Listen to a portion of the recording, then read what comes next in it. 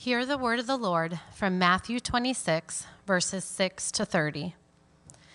Now when Jesus was at Bethany in the house of Simon the leper, a woman came up to him with an alabaster flask of very expensive ointment, and she poured it on his head as he reclined at table. And when the disciples saw it, they were indignant, saying, "Why this waste? For this could have been sold for a large sum and given to the poor." But Jesus, aware of this, said to them, "Why do you trouble the woman? For she has done a beautiful thing to me. For you always have the poor with you, but you will not always have me. In pouring this ointment on my body, she has done it to prepare me for burial. Truly, I say to you, wherever this gospel is proclaimed in the whole world, what she has done will also be told in memory of her." Then one of the 12, whose name was Judas Iscariot, went to the chief priests and said, "What will you give me if I deliver him over to you?" And they paid him 30 pieces of silver. And from that moment he sought an opportunity to betray him. Now on the first day of unleavened bread, the disciples came to Jesus, saying, "Where will you have us prepare for you to eat the Passover?" He said, "Go into the city to a certain man and say to him, 'The teacher says, my time is at hand. I will keep the Passover at your house with my disciples.'" And the disciples did as Jesus had directed them, and they prepared the Passover. When it was evening, he reclined at table with the 12. And as they were eating, he said, "Truly, I say to you, one of you will betray me." And they were very sorrowful and began to say to him, one after another, "Is it I, Lord?" He answered, "He who has dipped his hand in the dish with me will betray me. The Son of Man goes as it is written of him, but woe to that man by whom the Son of Man is betrayed. It would have been better for that man if he had not been born." Judas, who would betray him, answered, "Is it I, Rabbi?" He said to him, "You have said so." Now, as they were eating, Jesus took bread, and after blessing it, broke it and gave it to the disciples, and said, "Take, eat, this is my body." And he took a cup, and when he had given thanks, he gave it to them, saying, "Drink of it, all of you, for this is my blood of the covenant, which is poured out for many for the forgiveness of sins. I tell you, I will not drink again of this fruit of the vine until the day when I drink it new with you in my Father's kingdom." And when they had sung a hymn, they went out to the Mount of Olives. This is the word of the Lord. Thanks be to God. Well, if you feel like you're not getting your money's worth today, at least over here, because that's the only speaker that's working over there. So if you're sitting in front of the drums and you don't have those voices kind of coming out of there, you get a really good drum solo going on over here. So that's what's going on. If you think there's something's not quite right, that's what's not quite right. We're just thankful that this speaker over here works. So we'll just give God thanks for that.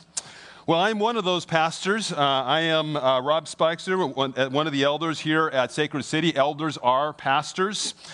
And my title is Pastor of Discipleship. And you may wonder, well, what exactly is that? What am I doing?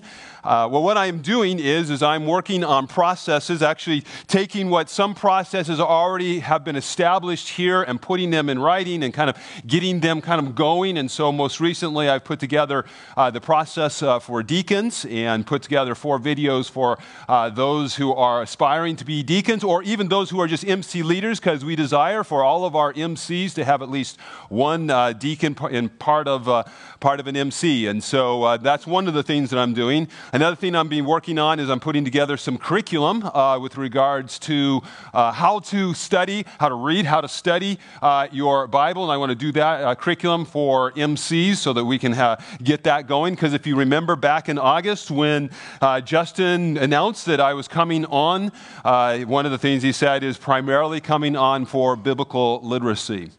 And so women, I think that there is coming up here October something, 11th, 10th, somewhere right around there. I know that you're starting a study, how to read the Bible. It's a 6-week study. I'd really encourage you. It's a Monday night. I would really encourage you women, if you can, to come to that. It'll be in Cottage 11, and it'll be about an hour and a half or so, and it'll be an opportunity for you to learn how to read your Bible if you've never really had that opportunity, never really had that experience of knowing actually how to approach God's Word. This will be a help for you. It's 6 weeks. It ends right before, conveniently so, the holidays. And so please take advantage of that. I'm also working on a men's event for November, and generally I'm taking on some biblical counseling to kind of take some of that off of Justin's plate. And then that's pretty much what occupies my time, besides obviously what I'm going to be doing here today, which is preaching. I'm doing my normal oversight of 4 MCs. I'm in my own MC Fight Club. So here we go. So if you are joining us for the first time today, what we are doing, we're going through a series called Why Do We Do What We Do? And it is a series for us to really think through what is happening here on a Sunday morning, that if you come next week, it's going to happen exactly the same way, hopefully with another speaker on the other side of the room here. So we're just looking through that liturgy, because that liturgy, what it's doing is it is shaping us. The liturgy is shaping us around the gospel, and ultimately, as we're shaped around the gospel, it is shaping us as individuals into the image of Jesus Christ. And so this morning, I would have you turn in your Bibles, if you haven't already done that, to Matthew chapter 26, which was just read for you. Now, when we read the Gospels, that is Matthew, Mark, Luke, and John, we are reading their good news, if you will, of the person of Jesus Christ, but we're reading it from their perspective, their individual perspective. Because each one of the Gospels, Matthew, Mark, Luke, and John, the author has a particular audience of which they are writing for. And so this is why that if you read through it, you'll discover that some of the gospel writers, Matthew, Mark, Luke, and John, some will include certain stories and exclude others, or they may all have a similar story, but they have different angles on it. They'll give different details. And the reason that they are doing this is that they are doing it for the aim that they have for that particular audience. And so today, as we are thinking about the Lord's Supper, I wanted us to turn to Matthew's gospel, because Matthew is adding in here, or giving us a story or an event that precedes right before his description of this great gift called the Lord's Supper. And he's doing this for a very particular purpose. He's really stepping outside of kind of what we consider a biographical, chronological order of things, and he's having us look back 4 days before the Lord's Supper at a particular event, the one we just had read for us, the woman who has this beautiful perfume and does this beautiful act for the person of Jesus Christ. And I believe he does this in order for us to understand something about the Lord's Supper, and that is this, that the Lord's Supper feeds our soul on the beauty of Jesus Christ. That as we take the Lord's Supper, it's doing something to our souls, and it is feeding our souls on the beauty of the person of Jesus Christ.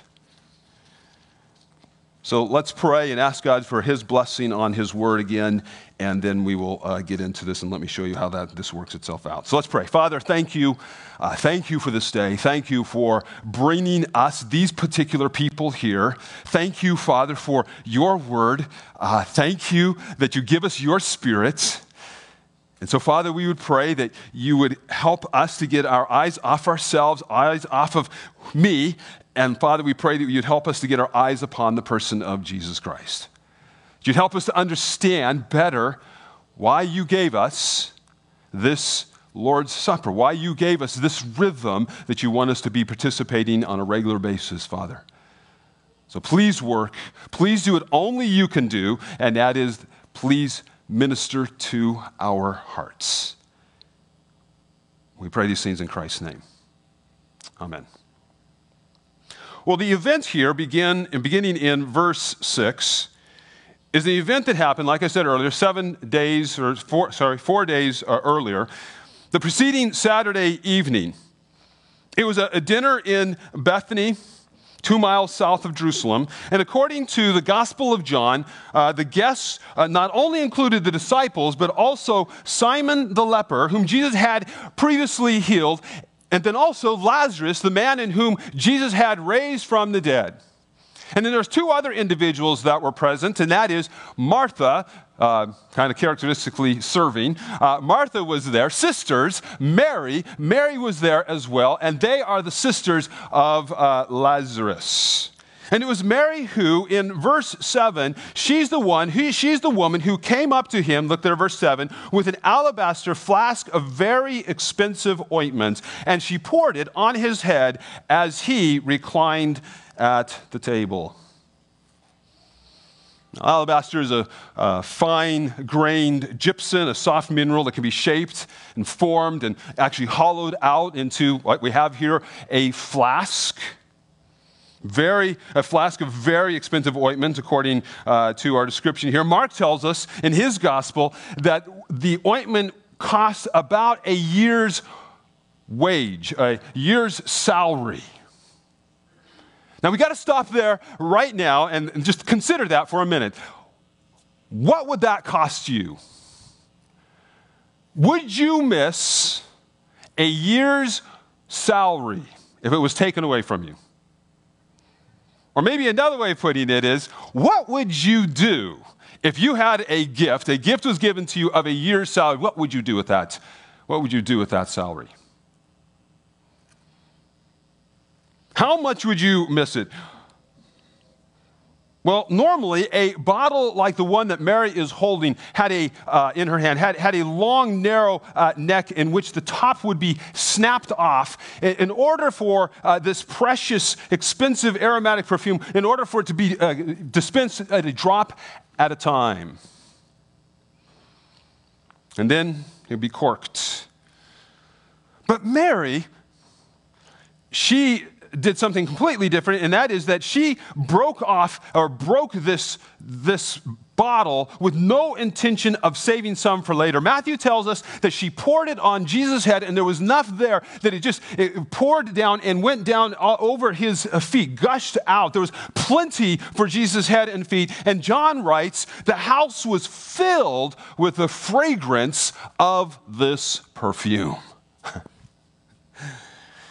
It was outrageous. It was, as we're about to read, objectively excessive. It was irrecoverable. Meaning, when I asked you what would you do if you had received a gift that would be worth about a year's salary, probably the nobler of you might say, well, hey, I would be giving it to my favorite nonprofit, or I might give it to my a missionary friend, or I might give it to the church. But even in giving those gifts, what do? We give that gift and we can sit back and we begin to watch. I wonder how it's doing. I wonder what kind of impact that gift has had on those that they're ministering to. But in this case, Mary's gift was irrecoverable. She broke it, and it was seemingly going to be a very short moment in time of which she was going to be to enjoy it, and then it was going to be gone. They were going to smell it for an evening, but the next day it was gone. Irrecoverable.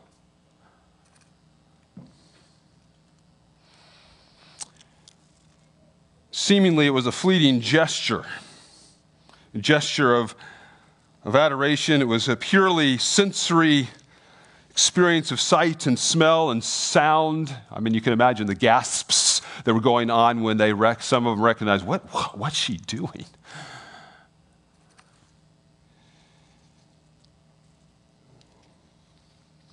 Notice in the passage, we never do get to hear from her. She never utters a word of why she has done what she's done. Rather, it was simply an act of adoration, of gratitude, devotion. she understood something about Jesus. And so out of this life of adoration, it made complete sense in her mind,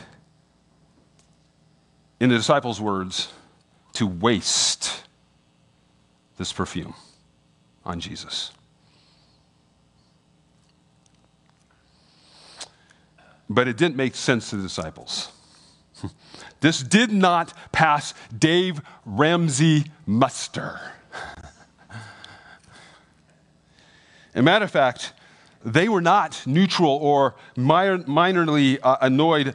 Look at Matthew's choice of words there. They were indignant. So that when Mary raised her eyes, she was expecting to get maybe some glances of appreciation, glances of, oh, I get why you did what you did. She didn't get those kind of glances at all. Rather, she got a scolding. They said, why this waste? For this could have been sold for a large sum and given to the poor. See, from an earthly utilitarian point of view, this didn't make any sense.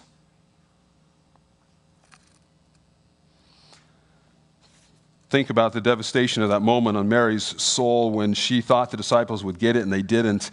And it should have been a mutual joy.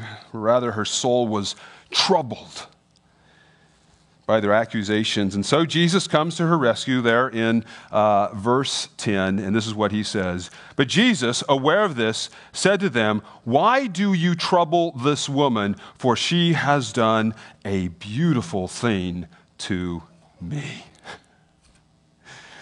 She spoke the language of beauty.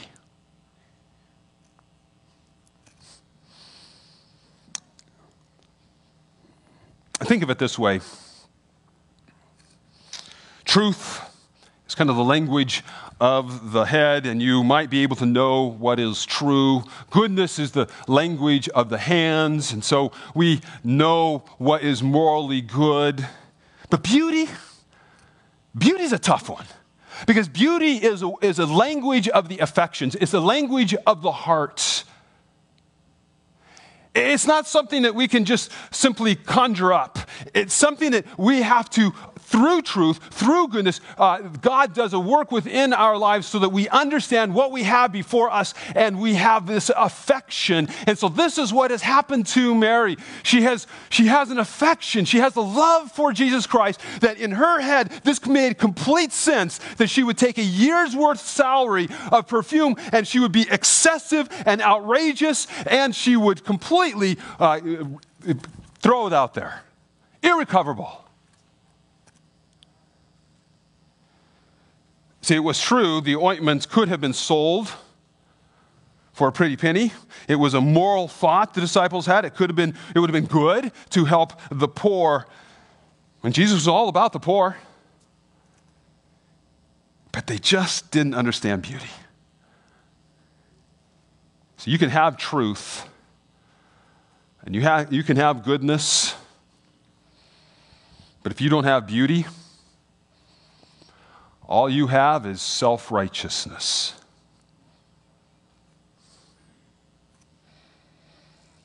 So he explains, but you will not always have me. In pouring this ointment on my body, she has done it to prepare me for burial. And Mary's act was an act of beauty, an expression of the affection for the beauty she had found in Jesus Christ. And so what seemed to be so fleeting was eternal. It was Mary in that room who understood the gospel. So that verse 13, this is what Jesus says, truly I say to you, wherever this gospel, well, what gospel? Well, it's the gospel that Jesus Christ was about to die on their behalf. Wherever this gospel is proclaimed in the whole world, what she has done will also be told in memory of her. Christ was her riches. And so it was reasonable for Mary to pour out this rich gift of love. On the other hand, it made equally sense, verse 14, for someone who had no love for Christ one of the 12, whose name was Judas Iscariot, to go to the chief priests and say, "What will you give me if I deliver him over to you?" And they paid him 30 pieces of silver. And from that moment, he sought an opportunity to betray him. See, 30 pieces of silver was ridiculously low. A small sum of money in comparison. It's like a night out at a good restaurant. For Judas, Jesus was a means to something else, which was apparent Jesus wasn't going to come through, and so he was prepared to cut his losses and run. And so we have to go back on our own hearts and ask ourselves, why am I seeking truth? Why is it that I am working out morality? Why am I wanting to do good? Is it only for what Jesus can get for me? Because if that's the case, you better cut and run. Because that's self-righteousness. Simply knowing truth, doing truth.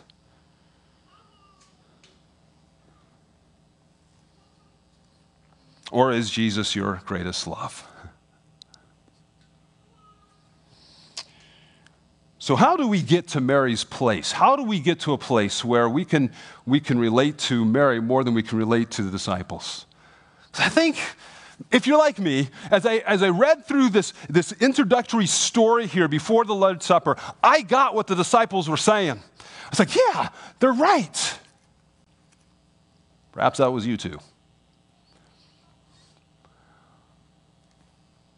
So how do we get there? How do we get to the place where Mary understands the beauty of Christ in such a way that she would be willing to give up such wealth, such riches for this one in the way that she did? How do we get there? God has graciously given us a supper, the Lord's Supper. A weekly rhythm to move our hearts to love Jesus Christ and to love his beauty. The Lord's Supper feeds our soul on the beauty of Jesus Christ. Well, what do I mean by the Lord's Supper feeds our soul? So over the centuries, the church has divided over what Jesus meant by his words in verses 26 and 27, which go like this. Take, eat, this is my body. And he took a cup, and when he had given thanks, he gave it to them, saying, drink of it, all of you, for this is my blood of the covenant. Now, clearly, as he is there before them, his physical body and the bread are distinct objects. Neither has changed into the other or took on any kind of physical properties or characteristics of one or the other. And we know a quick reflection in the New Testament. Jesus was one who often used symbolism, symbolic language. He called himself a temple. He spoke of the necessity of being born again. He spoke of the fact that he was like water. He calls the will of the Father his own food. And the list goes on of all these symbolic language that Jesus used. And so he is using symbolic language here. The bread does not transform into the body. The cup does not transform into his blood. And yet there is reason that he chose to refer to his body as the bread and to refer to his blood as the cup. There is something truly nourishing about taking the bread and the cup.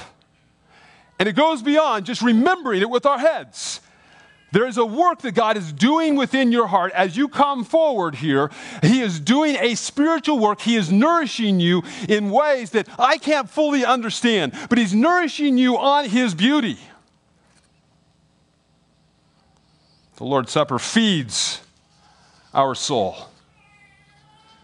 So what are we fed upon? Well, first of all, his body and blood feeds our soul with the beauty of his forgiveness. With the beauty of his forgiveness. Look at verses 17 through 19. Now, on the first day of unleavened bread, the disciples came to Jesus and said, where will you have us prepare for you to eat the Passover? And he said, well, go into the city to a certain man and say to him, the teacher says, my time is at hand. I will keep the Passover at your house with my disciples. And the disciples did as Jesus had directed them, and they prepared the Passover. The Passover was an annual celebration to remind God's people what God had done for them while they were in slavery there in Egypt. And part of the reminder is that they would take in that first Passover, they took in a lamb for a couple of days, and then they spilt the blood of the lamb, and they took the blood and they put it over that crossbeam there on their doorpost so that the death angel would pass over them. Blood was shed, life was given, so death would be passed over them. So that we come to Jesus' day and they're doing the preparation for the Passover. It was believed there was thousands upon thousands of lambs that were being shed. The blood was being shed there on the Temple Mount, there at the altar. So the blood would actually be going outside the Temple Mount. John tells us it was Peter and James and John who were the ones who were preparing for this Passover. And so they would have, it was just Peter and John, and they would take the preparations and they would, on behalf of the other disciples, they went to the Temple Mount. They saw all this blood being shed. This is the preparation that they were, part of the preparation that they were doing. And so it was within this celebration that Jesus then breaks tradition. Verse 20, when it was evening, he reclined at table with the 12, and as they were eating, he said, truly.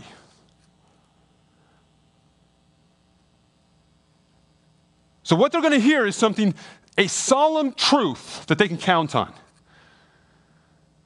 Truth that is going to suck the festive nature of the evening. One of you will betray me.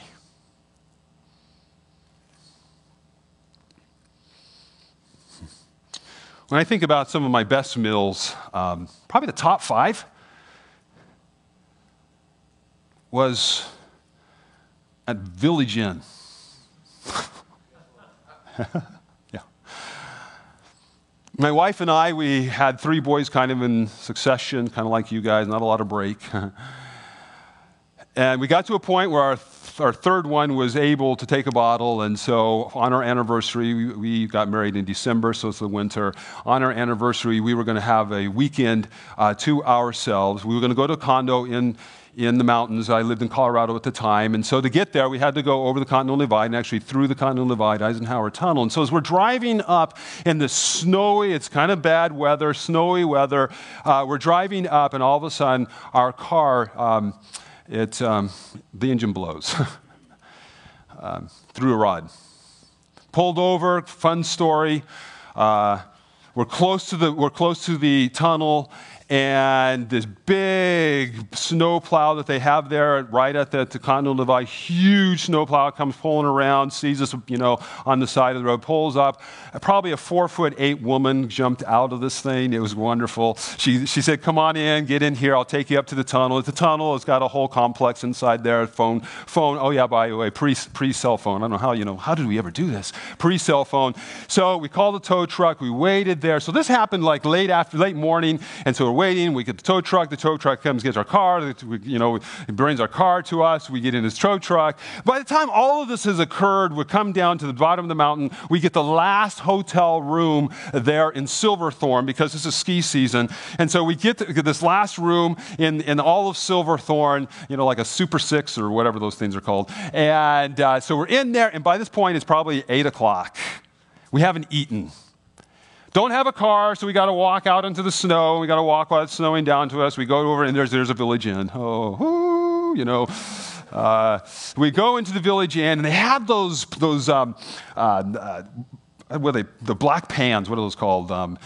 Yeah, there we go. Skillet. Thank you, skillet. We got the skillet, and they had those. I don't know if they still have them. I haven't been there in a long time. They have a skillet thing, and all kinds of eggs and all this wonderful stuff in it. Oh my goodness! Hot coffee. It was the best meal I think I have ever had. One of the best meals. Really, one of the top 5. See, my appetite was prepared.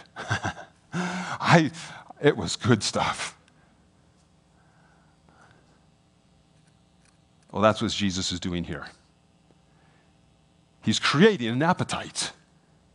He's creating an appetite for forgiveness.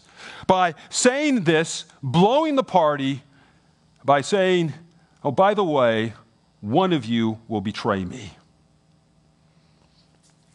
Now consider how he does this. Look what he says. Jesus says, one of you.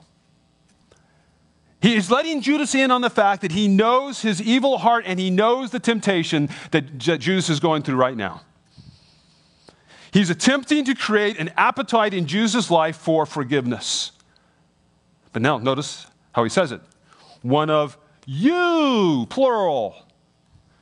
Jesus is moving them all to examine their hearts, which is what all the other disciples were doing. They say, is it I, Lord? See, each one is recognizing that they are capable of betraying Jesus. See, what Matthew has done is he has set us up with Mary's story. He set them up, he set us up, and he set us up to ask the question, do I really love Jesus?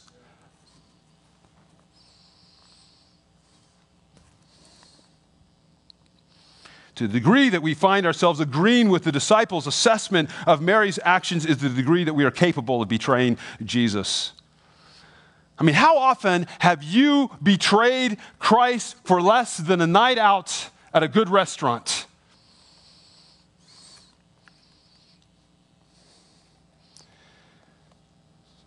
And don't miss how Jesus is persistent with the most obstinate. Look at verses 23 and 24. He answered, he who has dipped his hand in the dish with me will betray me. The Son of Man goes, it is written of him, but woe to that man by whom the Son of Man is betrayed. It would have been better for that man if he had not been born. See, this is Jesus' second appeal to Judas to turn from self and repent. Jesus knew his descent into death was divinely prophesied by Scripture.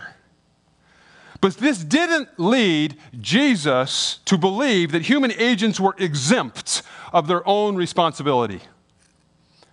Woe to that man. He's saying to Judas, Judas, it would have been better if you had not been born than for you to have been born, to know me and to hear me and to feel the conviction and to reject me, to betray me. And it is still true today. It would be better for you to have not been born than to hear about the person of Jesus Christ and what he has done on the cross for you and to reject him and betray him.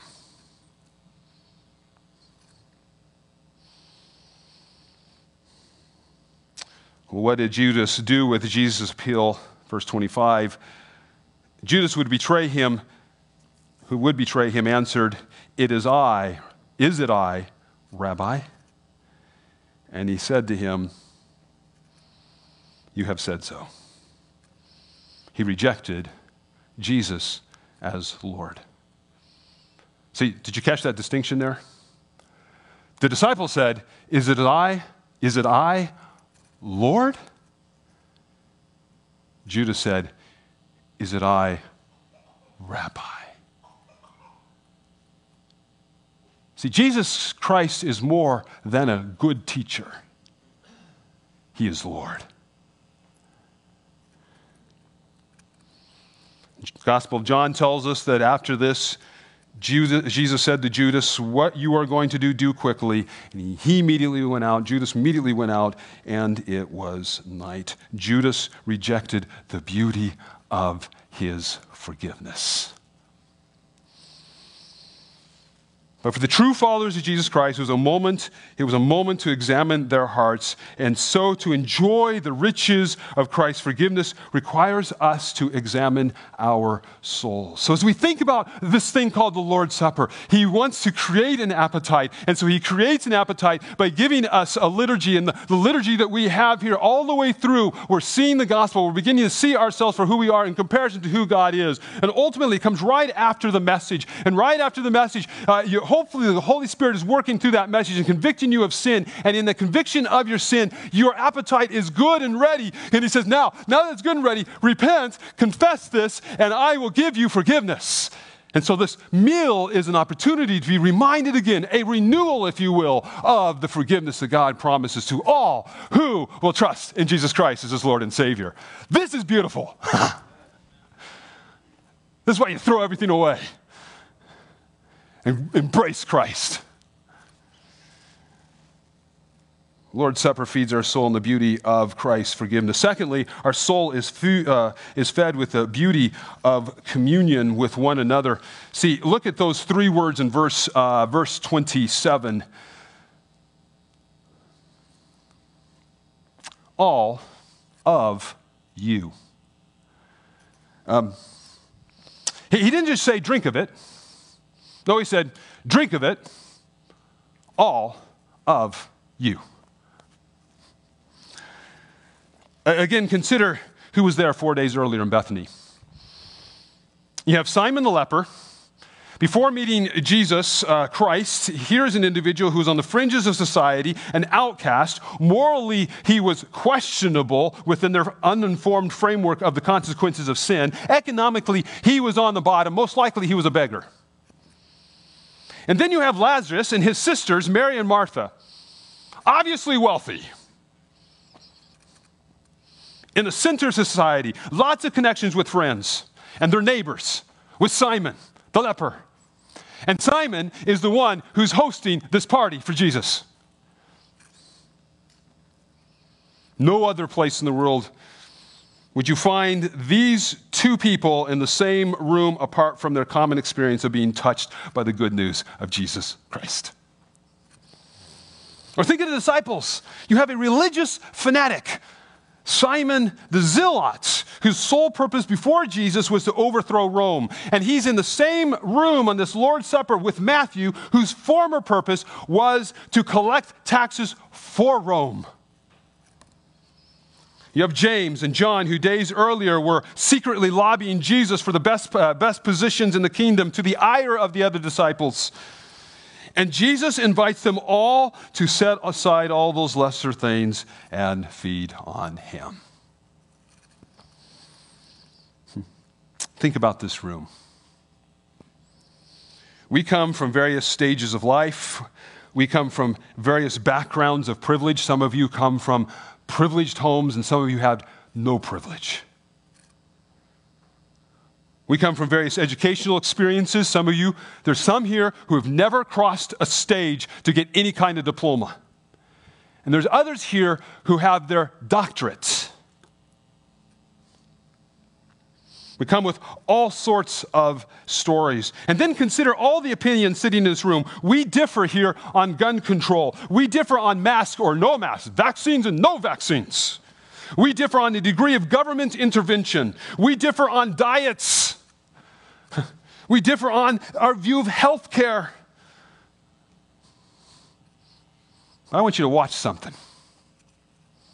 In a few minutes, Jesus Christ has given us a rhythm. And it's a rhythm that says, feed on me. Set aside all those lesser things and feed on the beauty of our communion together. We've all been touched by the good news of Jesus Christ. We put all those things aside, and we're going to visibly watch ourselves come down here and eat together. Ooh. Feed on the riches, on the beauty of this communion that he has given to us. Oh, now our hearts are getting a little warmer. I think I'll throw all everything away. I think I'll take that flask of alabaster and break it. 3, our soul is fed with the beauty of new promises. See, look what he says there about his blood. He says, this is the blood of my covenant. And Luke tells us this is the new covenant. Now, we can think of a covenant as a partnership, a kind of a partnership with God. And in this partnership, God makes some promises. And then out of that partnership, there's these ones who are receiving those promises. He says, you've got some commitments that you need to make. And the covenants in the Bible, they were ratified by the shedding of blood. Really important covenants shed by blood, ratified by shedding of the blood. And it was basically saying this is a serious thing that you are doing so that if you fail to keep your promises or you fail to keep your commitments, you die. So God made a covenant with his people at Mount Sinai with a number of promises. But all of those promises could be kind of summed up into one big promise, and that promise was that I will be your God. And God's people said, great, we will take the commitments. What are the commitments? And he said, well, basically we can sum it up in 10 commandments. Great, we'll do it. Shed some blood, We'll die if we must. We will be obedient. God says, I'll keep the promises. Couldn't get out a day. Couldn't make it a day. And already God's people were breaking their commitments. Generation after generation failed, and when it seemed that God had finally given up on his people, he removed them from their land. They were scattered among the nations. They were in exile. It seemed like there was no hope, and this is what he said, Ezekiel chapter 34, 11 through 16. Ezekiel, there it is, all right. For thus says the Lord God, behold, I myself will search for my sheep and will seek them out. As a shepherd seeks out his flock when he is among his sheep that have been scattered, so will I seek out my sheep, and I will rescue them from all the places where they have been scattered on the day of clouds and thick darkness. And I will bring them out from the peoples and gather them from the countries and will bring them into their own land, and they will feed them on the mountains of Israel, by the ravines and in all the inhabited places of the country. I will feed them with good pasture, and on the mountain heights of Israel shall be their grazing land. And there they shall lie down in good grazing land, and on rich pasture they shall feed on the mountains of Israel. I myself will be the shepherd of my sheep, and I myself will make them lie down, declares the Lord God. I will seek the lost, I will bring back the stray, and I will bind up the injured, and I will strengthen the weak. And then he goes over and makes a covenant, Ezekiel chapter 36, verses 24 through 28. So you turn in your Bibles just a few pages over, conveniently so.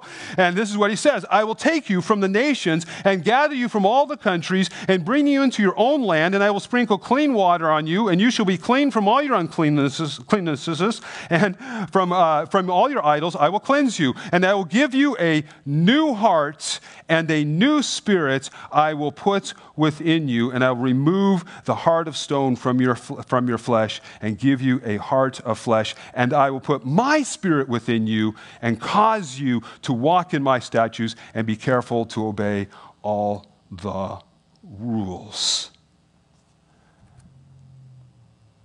So Jesus says, John 10, I'm the good shepherd.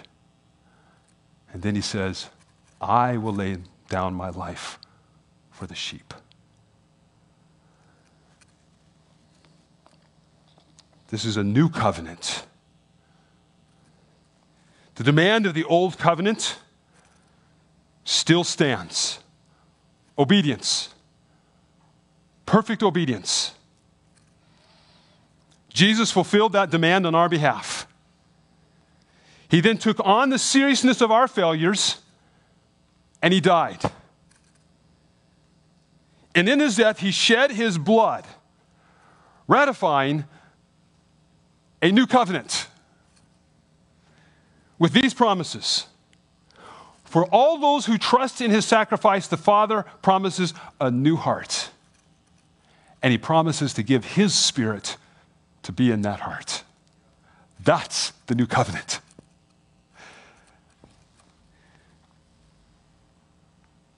Have you ever wandered away? Have you wandered away this past week from the shepherd?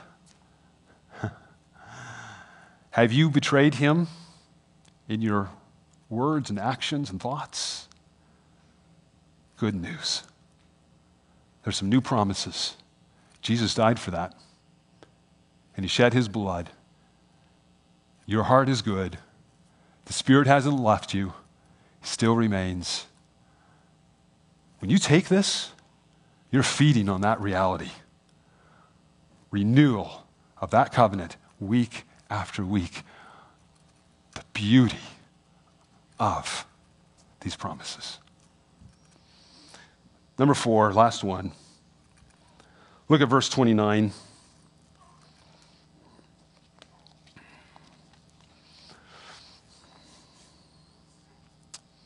I tell you, I will not drink again of this fruit of the vine until that day when I drink it new with you in my Father's kingdom. Our soul is fed with the beauty of God's reigning story. Fed with the beauty of God's reigning story. The Lord's Supper, first of all, looks back to the cross, and then the Lord's Supper looks at the present with his presence as we eat, but the Lord's Supper also has a future orientation about it.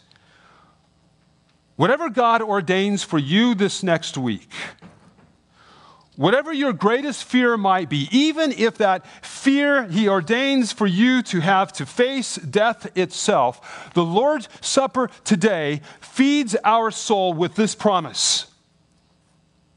There is a party coming.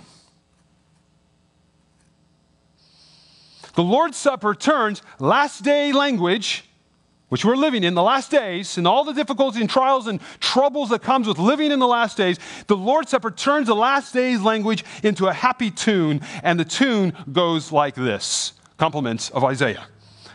Isaiah, here he says, "On this mountain the Lord of hosts will make for all peoples a feast of rich food, a feast of well-aged wine, of rich food full of marrow, of aged wine well refined. And he will swallow up on this mountain the covering that is cast over all the peoples, a veil that is spread over all nations." Well, what is that? He will swallow up, Isaiah sings, he will swallow up death forever. And the Lord God will wipe away all tears from all their faces, and the reproach of his people he will take away from all the earth, for the Lord has spoken. It will be said on that day, "Behold, this is our God. We have waited for him, that he might save us. This is the Lord. We have waited for him. Let us be glad and rejoice in his salvation." When we eat this, we feed on that reality. So that as we step into the future, tomorrow, whatever God has, whatever fears that we might have tomorrow, we have a story that reigns over those fears. God himself reigns. Now listen to the missional piece to Jesus' words here. He says, "I won't drink of this until I drink it new with you." In other words, Jesus says, I don't want to enjoy this wine without you.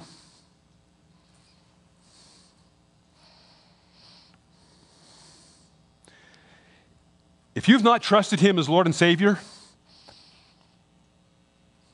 he's waiting for you.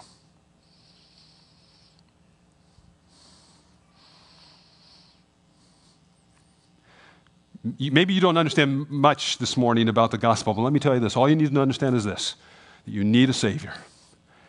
And Jesus Christ will be that Savior for you. Tell him you want him. He's waiting for you. He doesn't want you to miss the party.